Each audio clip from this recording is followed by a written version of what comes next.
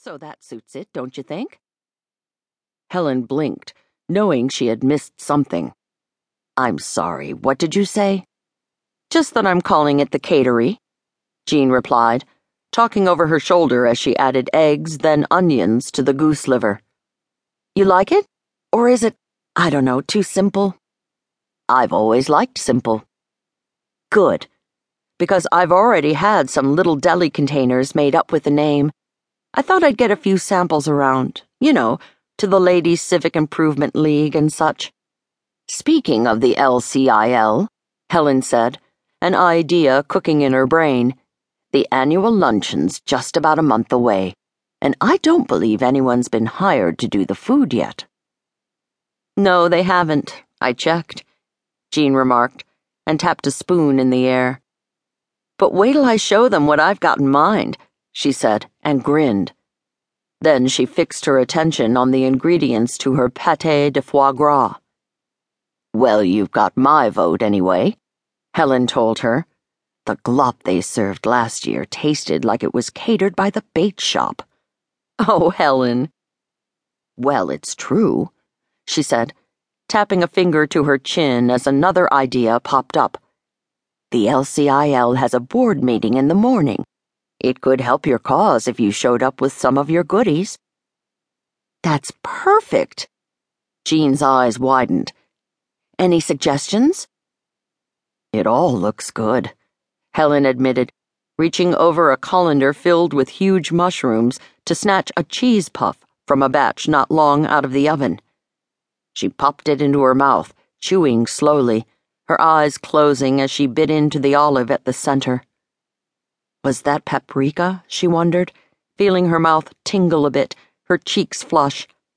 And cayenne pepper? She swallowed reluctantly and sighed aloud. When she opened her eyes, she found Jean watching her.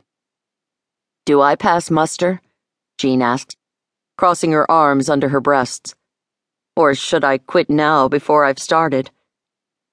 Helen finished licking the tips of her fingers. Then she brushed her hands together, eyeing the rest of the cheese balls. My dear, I think you found your calling. Jean laughed. I'll be the Mother Teresa of the card party set. Just give me a hungry bridge player, and I'll save her from starvation with a bowl of artichoke dip. Speaking of mothers, Helen began, wondering if now was the best time to broach the subject of Eleanora Duncan, what with Jean in such a good mood and all. But she swallowed any hesitation and plunged ahead. I saw your former mother-in-law earlier when I was out for a walk, and she was— Oh, I can only imagine what she was doing, Jean said, cutting her off. Her face tensed, and the smile left her mouth, replaced by tight lips. Knowing her, she was probably stealing candy from babies. Jean, Helen softly chided, but she couldn't blame Jean for her anger.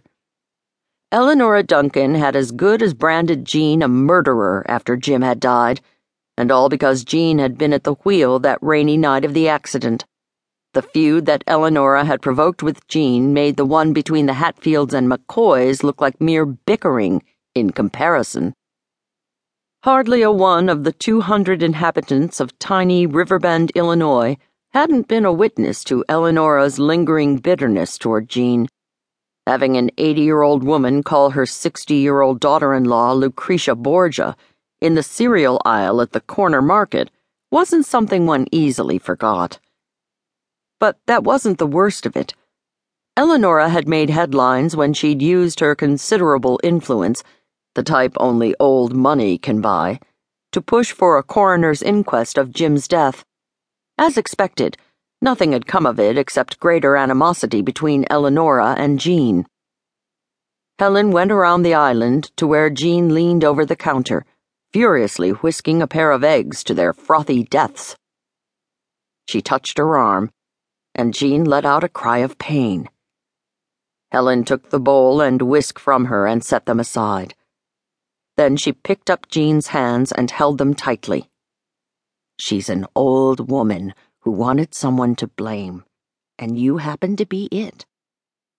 Tears welled in Jean's eyes, though she blinked mightily.